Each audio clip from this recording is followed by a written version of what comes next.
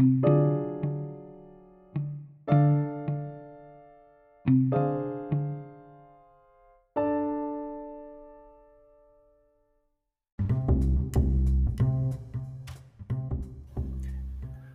and welcome to the Pondering Theologian podcast. I'm the host, Nathaniel. In today's episode, being that it is Advent season still, and I preached this past Sunday from scripture specifically for Advent, I thought that I would share some thoughts and reflections from that sermon in this episode. There's 4 scriptures that I used as motivation for this, this sermon, this thought progression. I'm going to give them all to you now. I'm only going to read 2 right now because I talk about them more specifically, but I do encourage you to always go read all of the scriptures yourself. The first scripture is Psalm 146, 5 through 10. James chapter 5 verses 7 through 10, Luke chapter 1 verses 46b, so the second part of the verse, through verse 55, and actually we're going to use Luke 1:39 through 55, really for the core of this, and then Isaiah chapter 35 verses 1 through 10. I'm going to read the Isaiah and Luke for you now. Isaiah chapter 35. The wilderness and the dry land shall be glad. The desert shall rejoice and blossom like the crocus, and shall blossom abundantly, and rejoice with joy and singing. The glory of Lebanon shall be given to it. The majesty of Carmel and Sharon, they shall see the glory of the Lord, the majesty of our God. Strengthen the weak hands and make firm the feeble knees. Say to those who have an anxious heart, be strong, fear not. Behold, your God will come with vengeance, with the recompense of God. He will come and save you. Then the eyes of the blind shall be opened, and the ears of the deaf unstopped. Then shall the lame man leap like a deer, and the tongue of the mute sing for joy. The waters break forth in the wilderness, and streams in the desert. The burning sand shall become a pool, and thirsty ground springs of water. In the haunt of jackals, where they lie down, the grass shall become reeds and rushes. And a highway shall be there, and it shall be called the way of holiness. The unclean shall not pass over it. It shall belong to those who walk in the way. Even if they are fools, they shall not go astray. No lion shall be there, nor shall any ravenous beast come upon it. They shall not be found there. But the redeemed shall walk there. And the ransomed of the Lord shall return and come to Zion with singing. Everlasting joy shall be upon their heads, and they shall obtain gladness and joy. And sorrow and sighing shall flee away. Right, and over in Luke. And Mary said, my soul magnifies the Lord, and my spirit rejoices in God my Savior. For God has looked on me, on the humble estate of his servant. For behold, from now on all generations will call me blessed. For he who is mighty has done great things for me, and holy is God's name. And his mercy is for those who fear him from generation to generation. He has shown strength with his arm. He has scattered the proud in the thoughts of their hearts. He has brought down the mighty from their thrones and exalted those of humble estate. He has filled the hungry with good things, and the rich he has sent away empty. He has helped his servant Israel in remembrance of his mercy, as he spoke to our fathers, to Abraham, and to his offsprings forever. So all of these readings I find quite interesting, and as we get into it, I want to pose to you a question right off the bat, which is, where is the joy in your faith right now? Where is the joy in your faith right now? What is the joy in your Christian experience? Ponder that for a moment, and let us go back to this gospel reading. This reading follows an interesting encounter with the spirit I had mentioned, starting back in 39.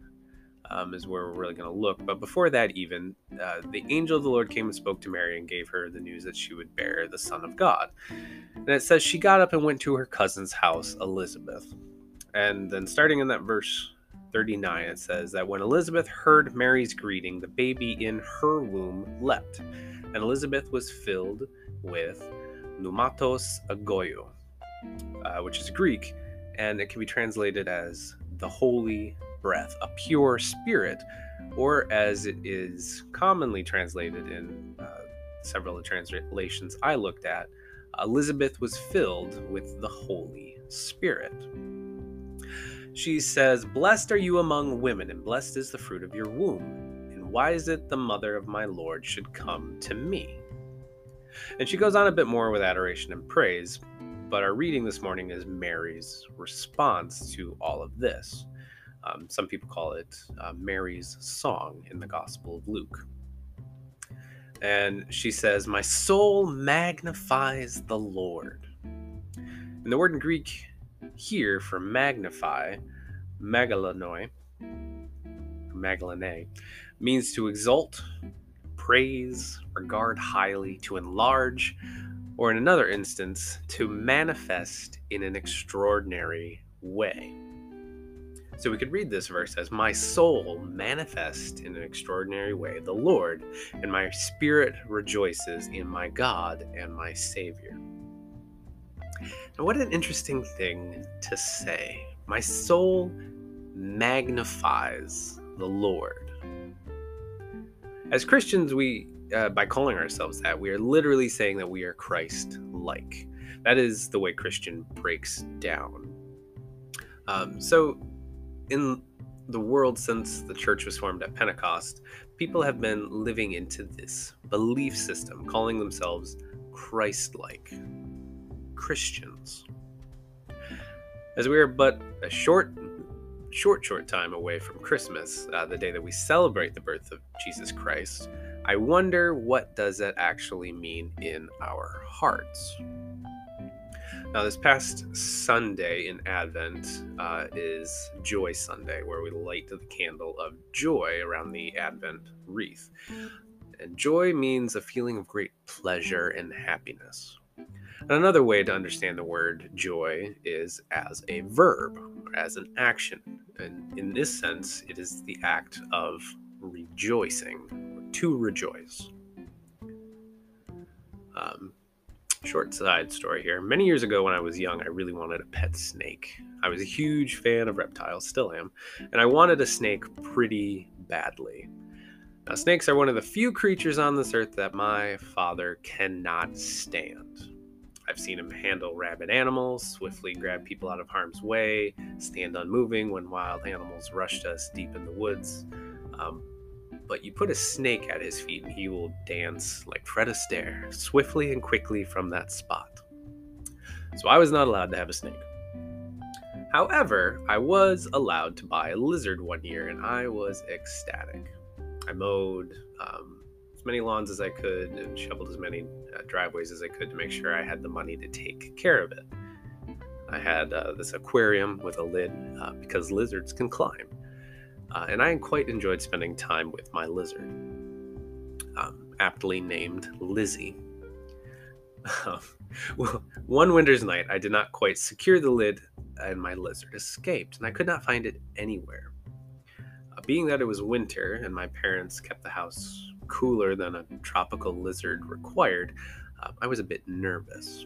And about a week went by, and one morning I woke up to quite a loud scream to get myself out to the kitchen.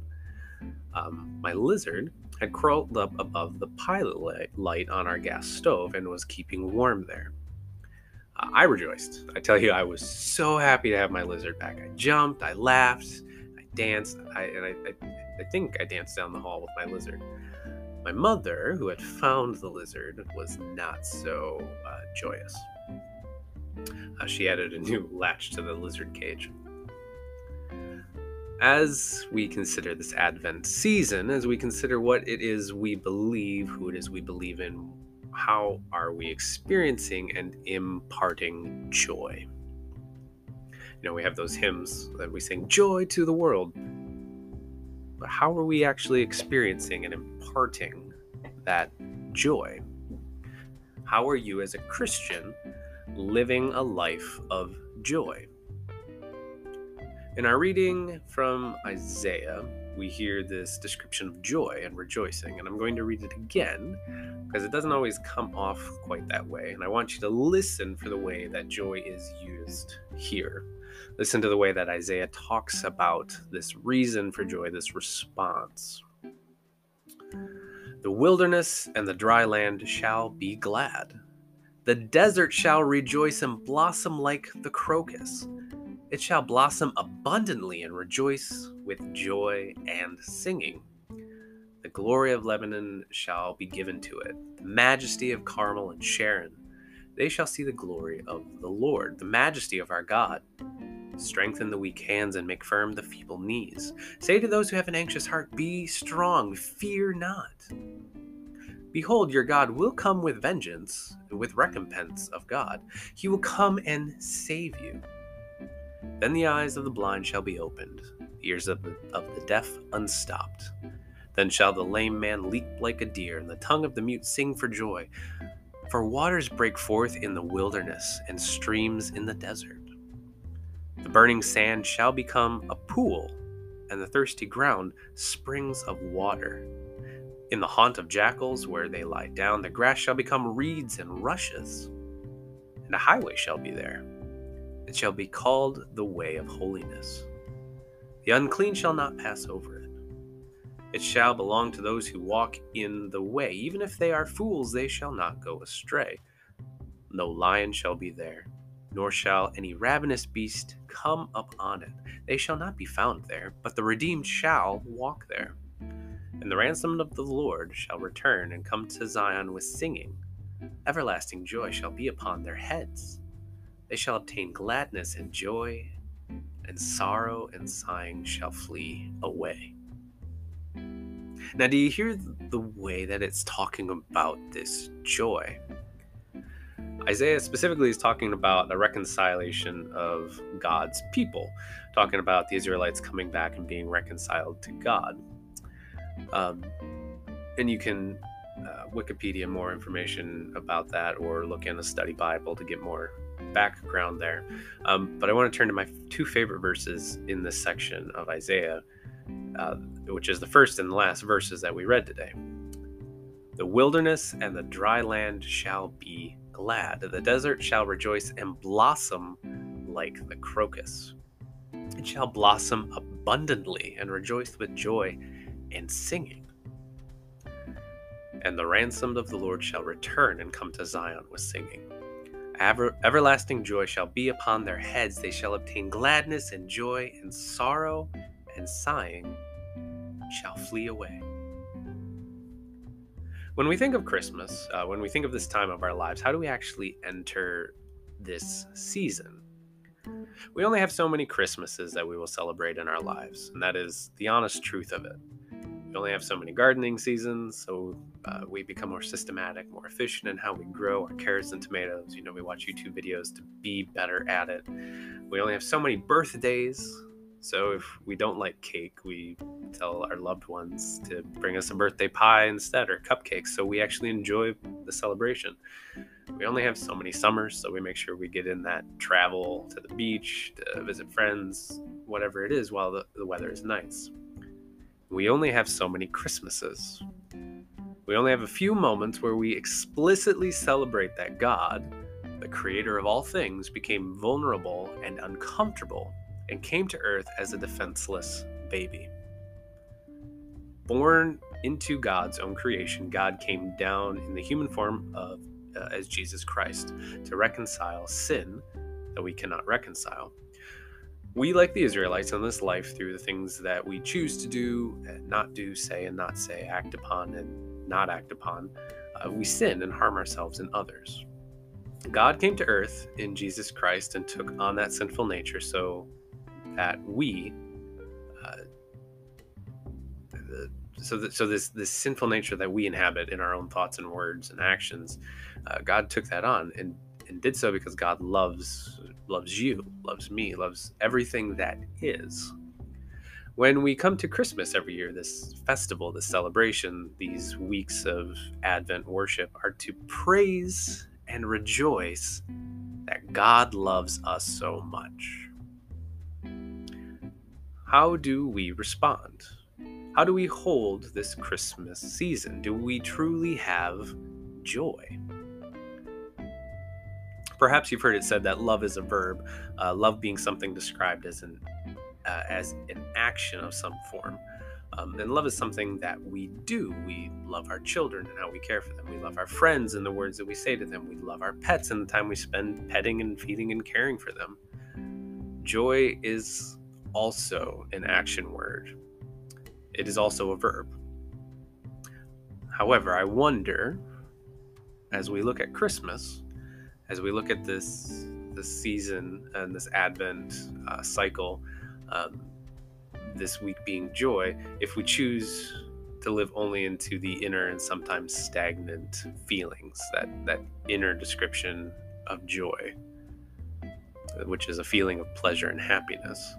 And don't get me wrong, feeling of pleasure and happiness at the season, at the things that Christmas stands for, is important. These are aspects of who we are and of our faith. However, like peace, how often do we neglect the outward expression? That outward expression of joy, and simply choose to stay in that stasis of inner happiness for a period. Mary's song starts with that powerful and curious sentence, "My soul magnifies the Lord." Mary, the very first person to experience Jesus, says how her very soul magnifies the Lord. And this is not something that was simply an inner feeling. This is something that she lived out. And not to get ahead of the Christmas story, but Mary, who would have been about 12 years old, pregnant outside of marriage, was risking becoming a societal outcast. She then traveled across great terrain while very pregnant, then gave birth to Jesus in unsanitary conditions in a time period where it was not unusual for mothers not to survive childbirth, and quickly had to get all gathered up and flee the country across greater distances to Egypt before finally coming home to family again years later. Mary was going into great hardship, yet on this day with Elizabeth, she sang how her soul magnified the Lord. She did not just mean the happiness that she felt in the way that she chose to live out her life in that magnification of the Lord. Mary was about to magnify God in the way that her faith was carried out in her actions. Mary and Joseph only got one shot to make it to Bethlehem, one shot to make it to Egypt. Mary only got one shot at surviving birth. Mary only got one shot at her life. She sang, "My soul magnifies the Lord." Mary's soul magnified God in the way that she accepted the call to be a vessel for God. Mary's soul magnified God not only in the way that she spoke praise to God, but in the way that she acted upon that call and the way that she acted out that praise. Mary rejoiced at the gift she was given. Mary rejoiced at the birth of her Lord. Mary rejoiced. How are you rejoicing now? As we are here with this candle of joy in this week of joy and Advent, how are we not only experiencing joy in our hearts and our souls, but how are we magnifying that to the world? How are we living into our calls as Christians to be Christ-like, to follow the examples of those before us?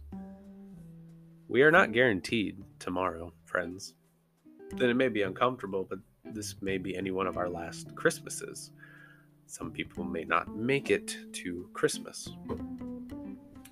Our last celebration of the birth of the Lord and Savior being born into human form to someday die for our sins. That is what Christmas is. It's a celebration of that Savior being born.